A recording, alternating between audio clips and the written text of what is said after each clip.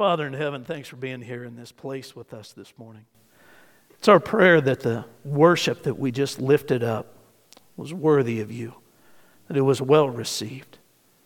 And it's our prayer, Father, that as we open our minds now and we open our Bibles, that the teaching that happens will be well received by us, powered by you, but well received by us. And I pray, Father, that it doesn't end here today. I pray that the teaching will continue on, that we'll carry it with us, that we'll allow it to transform us, to change us.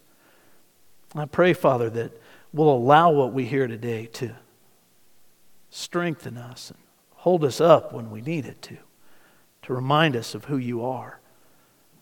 I pray, Father, that we will lean into it often.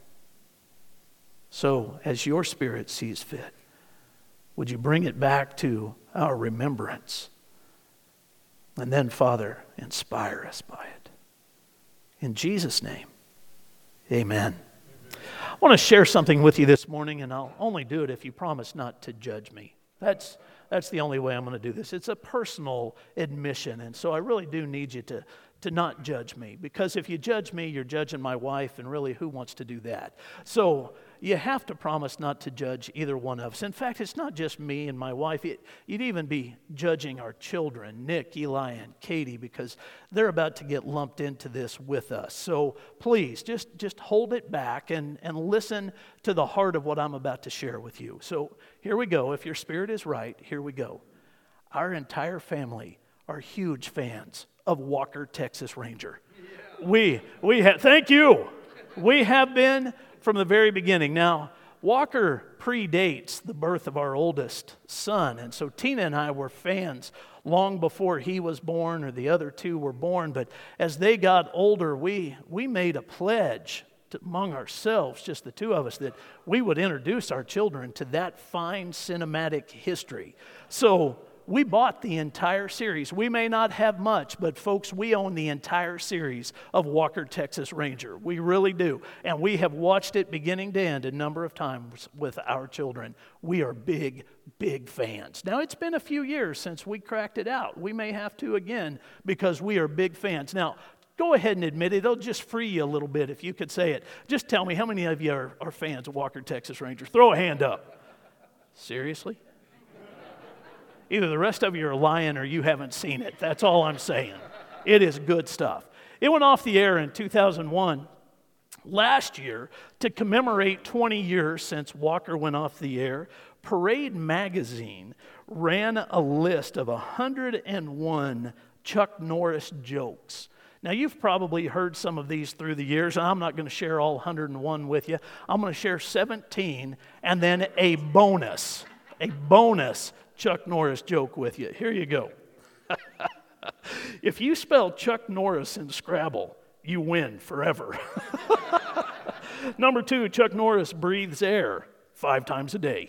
Number 3, Chuck Norris has a mug of nails instead of coffee in the morning. The dinosaurs looked at Chuck Norris the wrong way once. You know what happened to them. Chuck Norris does not own a stove, oven, or microwave because revenge is a dish best served cold. Chuck Norris does not sleep, he waits. I like that one a lot. On the 7th day God rested, Chuck Norris took over. Chuck Norris once shot an enemy plane down with his finger by yelling bang.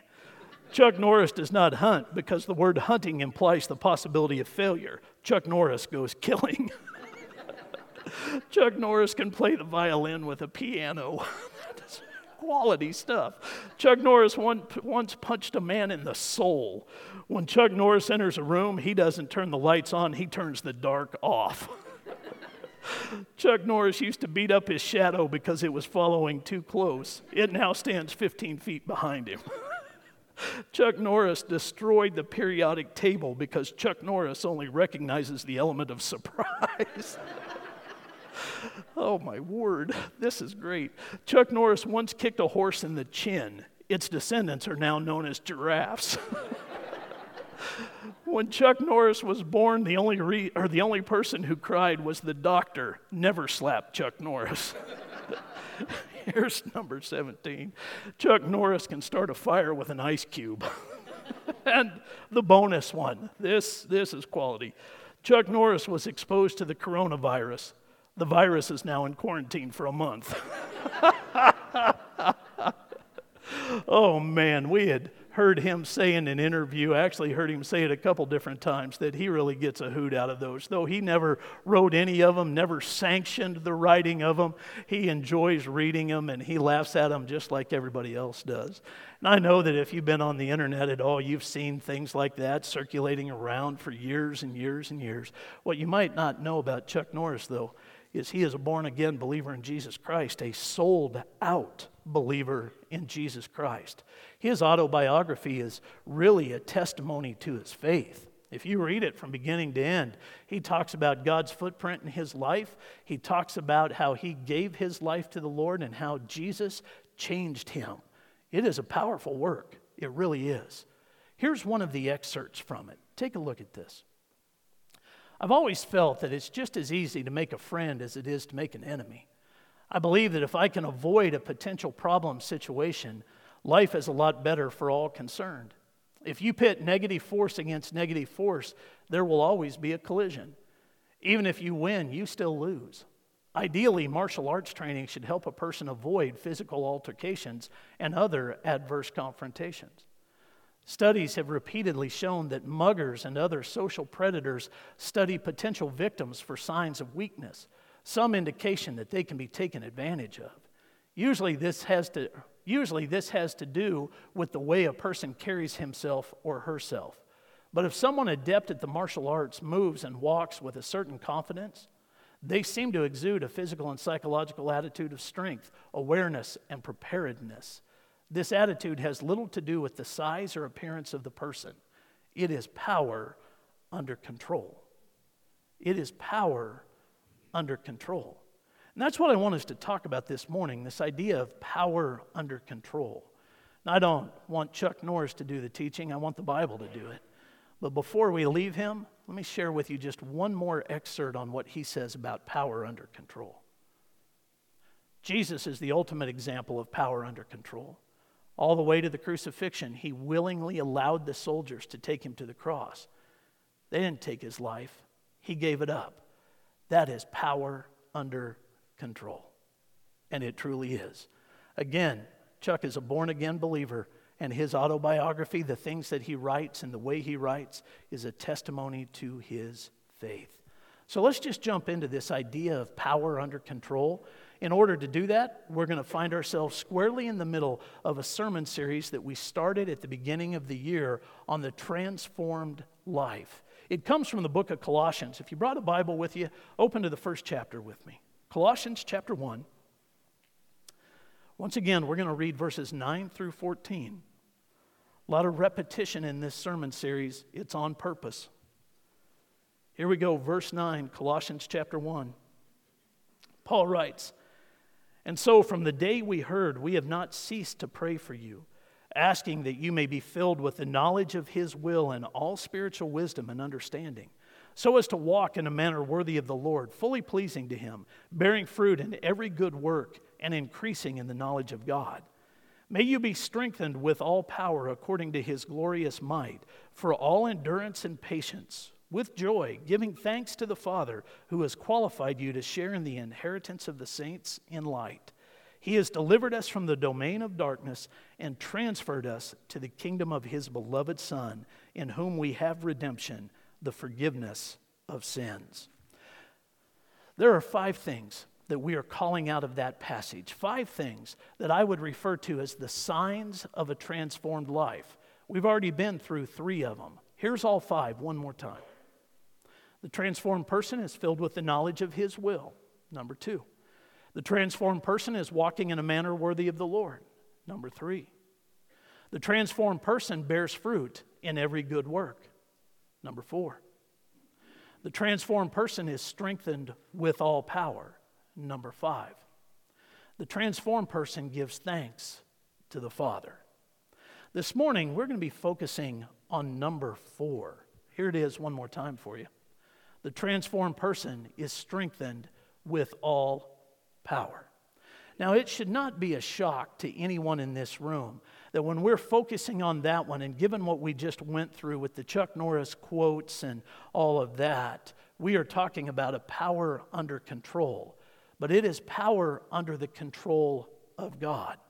Paul would tell us that the transformed person is strengthened with a power under the control of God. We are strengthened with all power. It is a gift that comes from Him, and it follows transformation. The most visible sign of that power happens at the point of salvation. For almost everyone, the most visible sign of power under control is when we yield to the fact that Jesus, with His power under control, willingly gave Himself up for us. He died on the cross. And when we will surrender to that, something amazing takes place within us. There are a lot of different passages we can go to illustrate that. This morning, I want to take you to an unexpected one. I want us to go to the book of Jonah, the Old Testament book of Jonah. If you grew up in Sunday school, you've heard Jonah's story. Even if you grew up outside of the church, you have heard bits and pieces of Jonah's story. Now, we're going to come back to Colossians chapter 1. There is a ribbon marker in your Bible. Why don't you put that right there in front of Colossians 1? But then turn to the Old Testament, to the book of Jonah with me. We're going to be in the 2nd chapter. God has called Jonah to go to the city of Nineveh and preach a message of repentance. Jonah doesn't want to do it, so he is on the run from the Lord. While he is on the run from the Lord, he gets on a ship, and he tries to get as far away from Nineveh as he can. God finds him, sends a storm. Jonah ends up thrown overboard, and he is swallowed by a fish. Listen to what happens when he is inside the fish. You ever been inside a fish? I don't mean literally, but figuratively. You ever found yourself inside a fish? You've been on the run from God, and God catches you, and it's quite unpleasant for a while. You're inside a fish. That's where Jonah's at. Listen to this, verse 1. Then Jonah prayed to the Lord his God from the belly of the fish, saying, I called out to the Lord out of my distress, and He answered me. Out of the belly of Sheol I cried, and you heard my voice. For you cast me into the deep, into the heart of the seas, and the flood surrounded me. All your waves and your billows passed over me. Then I said, I am driven away from your sight, yet I shall again look upon your holy temple. The waters closed in over me to take my life. The deep surrounded me. Weeds were wrapped about my head. At the roots of the mountains I went down to the land whose bars had closed upon me forever. Yet you brought up my life from the pit, O Lord my God. When my life was fainting away, I remembered the Lord, and my prayer came to you, into your holy temple. Those who pay regard to vain idols forsake their hope of steadfast love. But I, with the voice of thanksgiving, will sacrifice to you. What I have vowed, I will pay. Salvation belongs to the Lord. And the Lord spoke to the fish, and it vomited Jonah out upon the dry land. Now listen, when he was at the pinnacle of this, when things could not get any worse, Jonah said this, the waters closed in over me to take my life. The deep surrounded me. Weeds were wrapped about my head. At the roots of the mountains, I went down to the land whose bars were closed upon me forever. That's how he was describing his condition. Inside the belly of the fish, when it looked like there was no hope, he knew he was caught, but it looked like there was no hope. That's how he described it.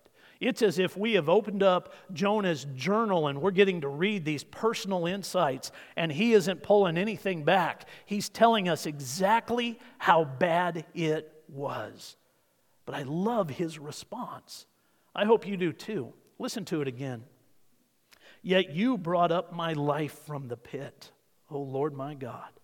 When my life was fainting away, I remembered the Lord, and my prayer came to you into your holy temple. Those who pay regard to vain idols forsake their hope of steadfast love. But I, with the voice of thanksgiving, will sacrifice to you. What I have vowed, I will pay. Listen, salvation belongs to the Lord.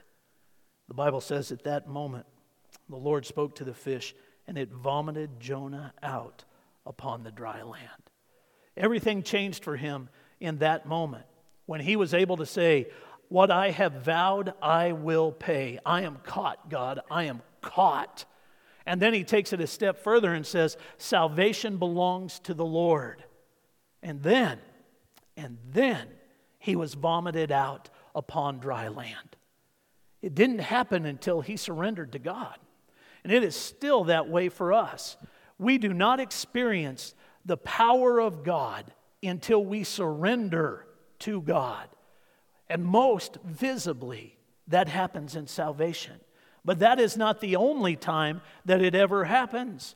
Even among the saved, there are still a number of people that will run from the Lord at different times. Maybe like Jonah, you've been called into something you don't want to do. Maybe the Lord is nudging you to say something you don't want to say. Maybe you find yourself in the midst of a situation where you would rather not be. And so you try to run away from it. And God catches you. And then you have to surrender to Him once again until the Lord vomits you out on dry ground and says, now get to it. Now get to it. But let's go back to that idea of salvation being the most visible sign of this happening. The same thing that happened for Jonah happens for us. New Testament teaches that in Ephesians chapter 1, starting in verse 15. Listen to what Paul says.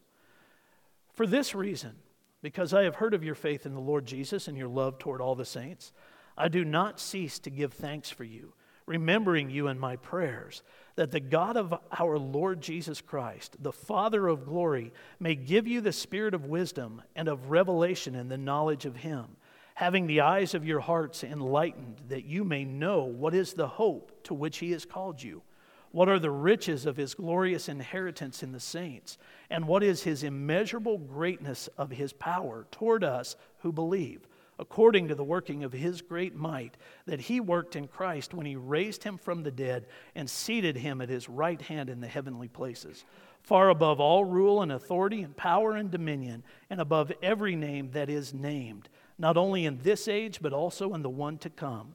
And He put all things under His feet and gave Him as head over all things to the church, which is His body, the fullness of Him who fills all in all. So salvation comes into a person's life, and then something follows it very closely. Paul would call it the immeasurable greatness of His power. The immeasurable greatness of His power. It follows salvation. It follows that initial surrender. And what a remarkable gift that is from God. The immeasurable greatness of His power at your disposal. Oh, it's still under the control of God, but it is given to us as we need it. The immeasurable greatness of His power. Now, here's the thing.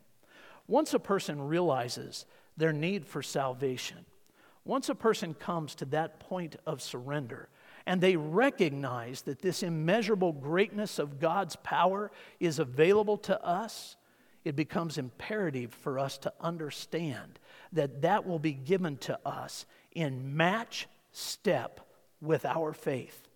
Now, you let that soak in for just a second. The immeasurable greatness of God's power will be given to you in match step with your faith. Are you following me? I like the way the writer of Hebrews captures this idea. Join me in the 11th chapter, will you? Hebrews chapter 11, verse 6.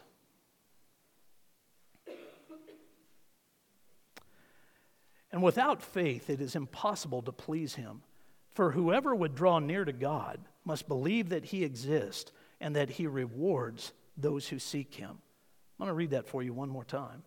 And without faith it is impossible to please Him, for whoever would draw near to God must believe that He exists and that He rewards those who seek Him. When it is our desire to please God, faith is a necessary component, and not just simple faith, not just the faith that leads to salvation. That's where everything begins. We have to add to that our ongoing, growing faith in who God is. Now, let me just remind you, salvation begins in faith. Don't take my word for that. You need to trust the Bible. Ephesians chapter 2, verses 8 and 9 says, For by grace you have been saved through faith, and this is not your own doing. It is the gift of God, not a result of works, so that no one may boast. That's where a relationship with God begins. It begins in faith. But our walk with God is determined by the depth of our faith. 2 Corinthians chapter 5, verse 7 says it this way, For we walk by faith, not by sight. Well, we might wonder what that type of faith looks like. Simple answer to it. We have to believe in the character of God. We have to believe in who He is. We have to believe what He says, and we have to believe in what He does. We have to believe in who He is. We have to believe what He says, and we have to believe what He does. Now, I want to make sure that stays with you, so let me say it again. We have to believe in who He is. We have to believe what He says, and we have to believe in what He does. Studies have shown that if you hear something, you have a better chance of remembering it than just seeing it. But if you speak it, it'll stay with you. So let's speak it together. You have to believe in who He is. You have to believe in what He says. And you have to believe what He does. That's how we know that we are believing in the character of God. When those three things are in place within our life, our faith is growing. And now that is unleashing within us the power of God, the immeasurable greatness of the power of God under His control being released within us in match step to our growing faith. It is so important for us to do that, to understand those three things and make sure that we don't just come to a place where we say, I believe in God and that's good enough. Not if you want the power of God released in your life. You have to add to that. You have to grow deeper in that. It is necessary for you to do that. You have to believe in who God is. You have to believe what God says. And you have to believe in what He does. Now again, I don't want you to just take my word for these things. I want you to see it for yourself. So let's jump right into it.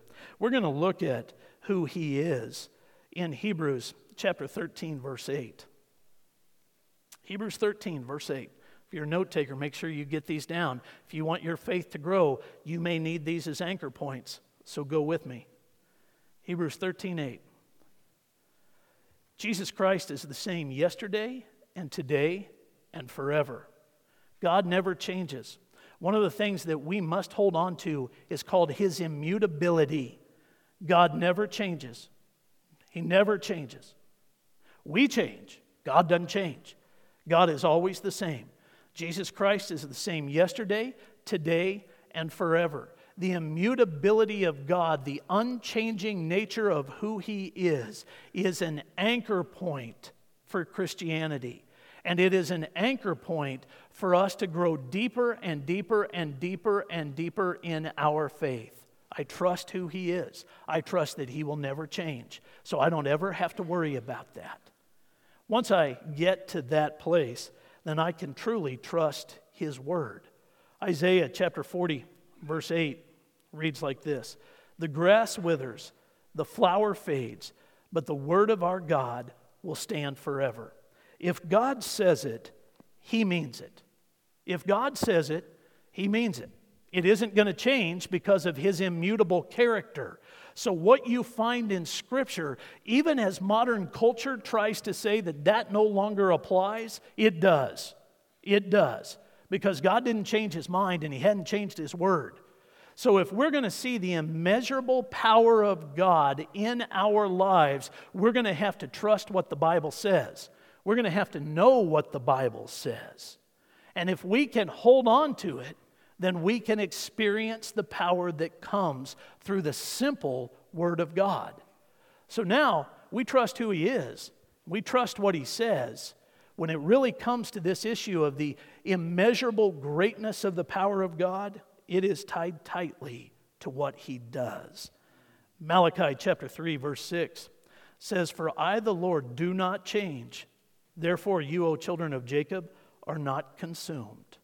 Then we can go to other places like this, the book of Numbers, chapter 23, starting in verse 19. God is not a man that he should lie, or a son of man that he should change his mind.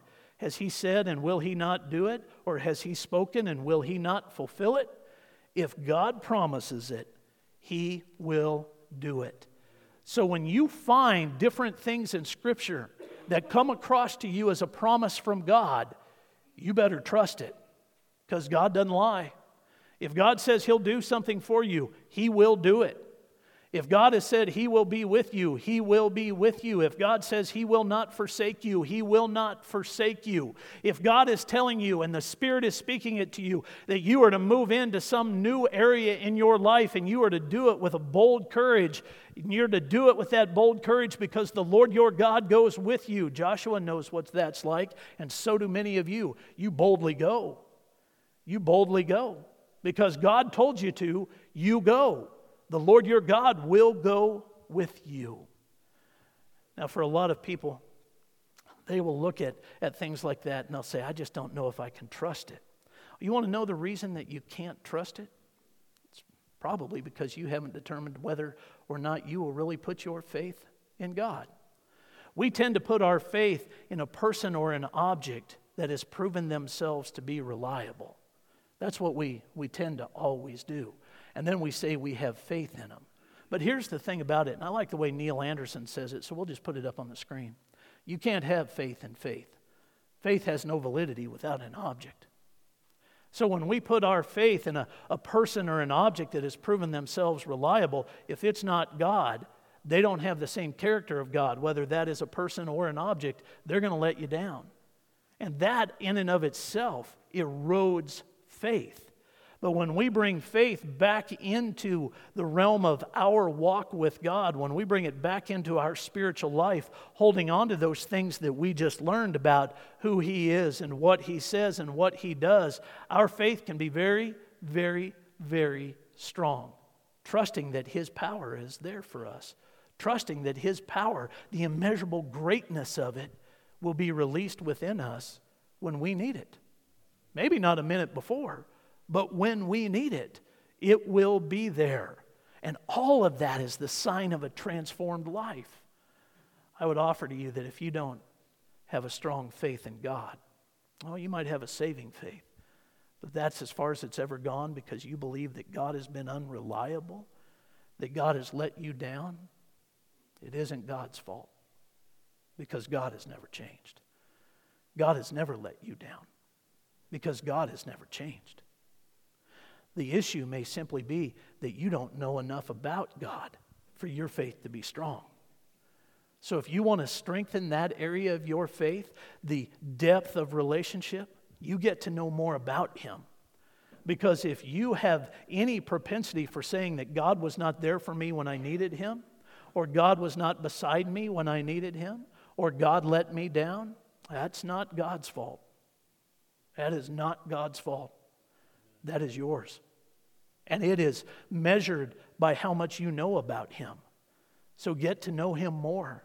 I promised you as we went through this series of sermons that I wasn't just going to say easy things for you.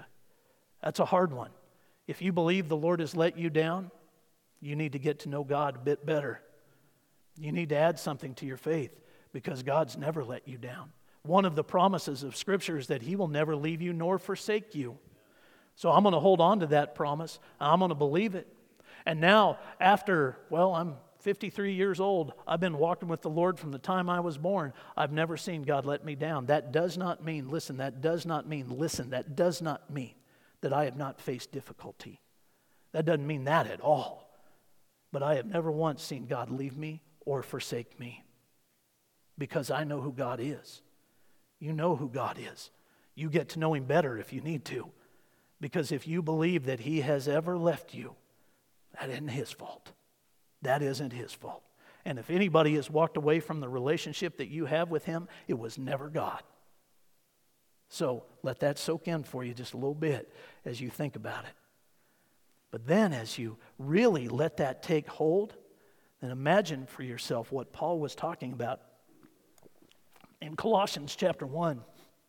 When he teaches us that in the transformed life, we will be strengthened with all power. Let's go back to Colossians 1, because I want you to see that he didn't just tell us that we would be strengthened with all power. He added something else to it. Verse 11, here we go. May you be strengthened with all power according to his glorious might for all endurance and patience with joy. So God says that we are going to be strengthened with all power with joy. So he puts those two things together. And he says that they're going to come for two very specific reasons: to help produce within us endurance and patience. Now, endurance and patience is necessary because of what we just talked about. Just because you give your life to Christ, just because you become a Christian, does not mean that all of your struggles are gone. It does not mean that all hardship is gone. If you believe that that's the case, well, there's two things at play. Number one, you've probably never read the Bible, because Jesus says, in this world you will have trouble, but take heart, I have overcome the world. Or number two, you have listened to some modern preachers that have taught you that a relationship with Jesus frees you from all struggle and hardship. Just send me $1,000 and I'll make sure that it works that way. That's the way a lot of that preaching comes about. Don't ever listen to any preacher that tells you that in Christ you will never struggle. You listen to preachers that tell you what the Bible says. In this world you will have trouble, but take heart, I've overcome the world. In those struggles, Jesus will be with you. He'll walk through them with you. Imagine what it would be like if we lived in a world where there were no struggles or hardships or challenges. How many of us would long to stand in the presence of the Lord in heaven? We'd have everything we need right here. There would be no longing in our spiritual life for the restoration of the relationship. So it would have never made sense for God to have removed struggles from this world. Instead, God leaves them here so that it creates within us a longing for that restoration, for the depth of relationship when we will see Him face to face. But God doesn't leave us alone in them. But take heart, I've overcome the world, Jesus said. That promise was given to the disciples but passed on to us. When He said, take heart, I've overcome the world, He said it to us as well, promising to strengthen us, according to Paul in Colossians 1, with all power and joy, so that we will have endurance and patience when the difficulties come. That's why. So that we will have what we need. And my friends, that is supernatural. That is supernatural. That's not talking about the things that we already have the ability to face on our own. This is supernatural. This is God's power released within us to take us through things that go beyond our own abilities, our own natural abilities. I want to show you a place in Scripture that illustrates it very, very well. Go with me to Acts chapter 9, will you? Acts chapter 9. Make sure you're turning your Bibles. If you've already closed them and said that's enough Scripture for today, well, open them back up. Acts chapter 9, here we go. Verse 1. But Saul, still breathing threats and murder against the disciples of the Lord, went to the high priest and asked him for letters to the synagogues at Damascus, so that if he found any belonging to the way, men or women, he might bring them bound to Jerusalem. Now as he went on his way, he approached Damascus, and suddenly a light from heaven shone around him. And falling to the ground, he heard a voice saying to him, Saul, Saul, why are you persecuting me? And he said, Who are you, Lord? And he said, I am Jesus, whom you are persecuting. But rise and enter the city, and you'll be told what you're to do. The men who were traveling with him stood speechless, hearing the voice, but seeing no one. Saul rose from the ground, and although his eyes were opened, he saw nothing. So they led him by the hand and brought him into Damascus. And for 3 days he was without sight, and neither ate nor drank. Now there was a disciple at Damascus named Ananias. The Lord said to him in a vision, Ananias, and he said, Here I am, Lord. And the Lord said to him, Rise and go to the street called Straight, and at the house of Judas took a man of Tarsus named Saul. Look for a man of Tarsus named Saul, for behold, he is praying. And he has seen in a vision a man named Ananias come in and lay his hands on him so that he might regain his sight. But Ananias answered, Lord, I've heard from many about this man, how much evil he has done to your saints at Jerusalem. And here he has authority from the chief priest to bind all who call on your name. But the Lord said to him, Go, for he is a chosen instrument of mine, to carry my name before the Gentiles and kings and the children of Israel. For I will show him how much he must suffer for the sake of my name. So Ananias departed and entered the house, and laying his hands on him, he said, Brother Saul, the Lord Jesus, who appeared to you on the road by which you came, has sent me so that you may regain your sight and be filled with the Holy Spirit. And immediately something like scales fell from his eyes, and he regained his sight. Then he rose and was baptized. Taking food, he was strengthened. Now remember, Paul would say in Colossians chapter 1 that we will be strengthened with all power. Now here's this word strengthened in Acts chapter 9, verse 19. Now he was strengthened because, do you remember? He hadn't eaten for how long? 3 days. He hadn't had anything to drink for how long? 3 days. So now Ananias has touched him, the scales have fallen from his eyes, and the Bible says he got up, he ate and he drank, and he was strengthened. That is a natural strengthening. Food and water brought strength back to him. That was very natural. Let's go on in Acts chapter 9. By the way, why don't you just highlight, underline, circle that word, because you're going to want to see how it connects. For some days he was with the disciples at Damascus, and immediately he proclaimed Jesus in the synagogue, saying, He is the Son of God. And all who heard him were amazed and said, Is not this, I'll get my tongue working, the man who made havoc in Jerusalem of those who called upon this name? And has he not come here for this purpose, to bring them bound before the chief priest? But Saul increased all the more in strength, and confounded the Jews who lived in Damascus by proving that Jesus was the Christ. Now highlight, underline, or circle that second word, strength. You can find it in verse 22. It is different than the word in verse 19.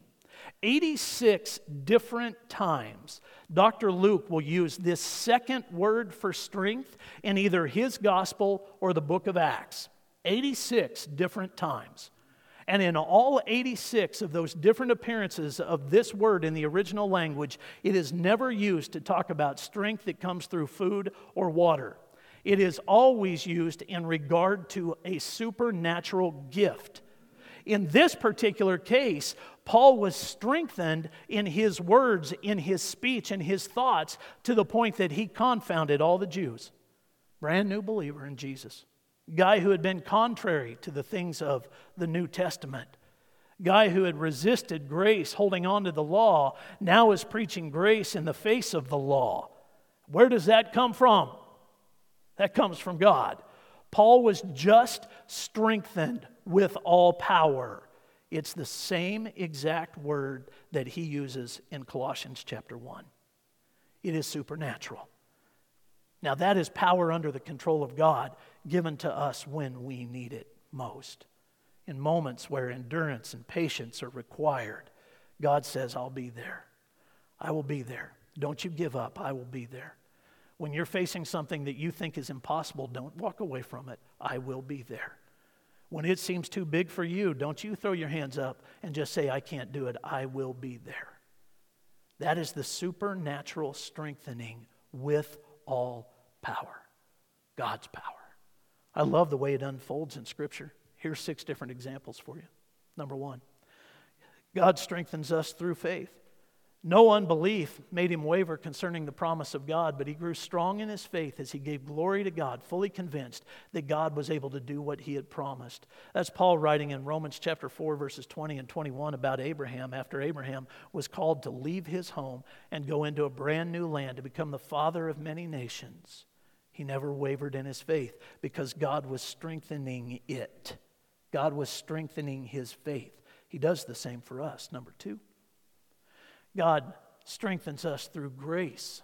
Paul writes to Timothy, You then, my child, be strengthened by the grace that is in Christ Jesus. That's grace for the moment. Whatever it is that you're facing, there is a grace for it that God strengthens within us. For all endurance and patience, God does that for us. You hold on to it. You may not have the ability to do it right now, but when you need it, God will be there, and he will give you what you need. That is grace for the moment. Number 3, God strengthens us in his might. Ephesians chapter 6, verse 10 reads, "Finally be strong in the Lord and in the strength of His might." Can you imagine that? You have the strength of His might at your disposal. Not all the time. You have it when the Lord strengthens you with all power.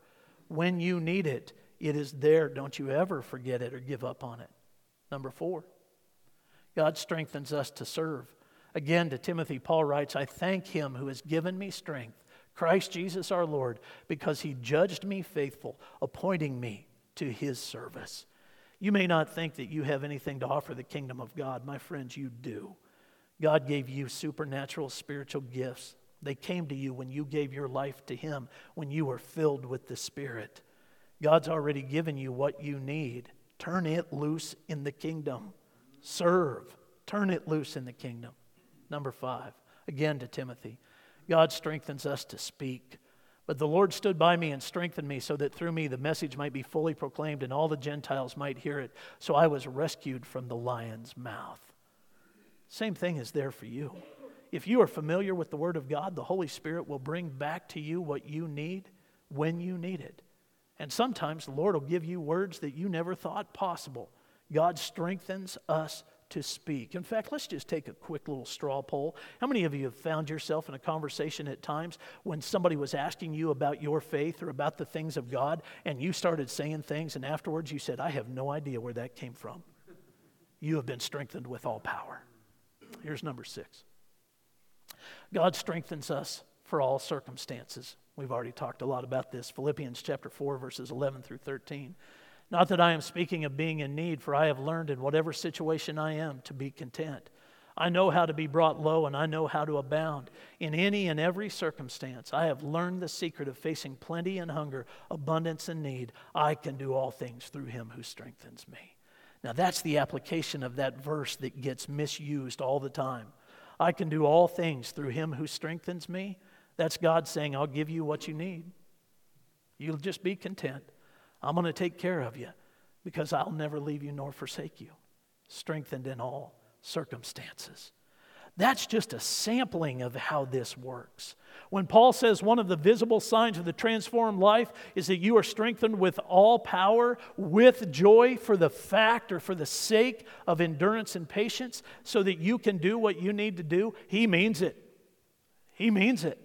And that is the immeasurable greatness of God, that He will grant that to us. Oh, my friends, you hold on to that. Don't ever give up on that. That's something you don't find anyplace else. You don't find that offered to you by any false god or idol. That is offered from Jehovah God, the only God. And it comes through His Son, Jesus Christ.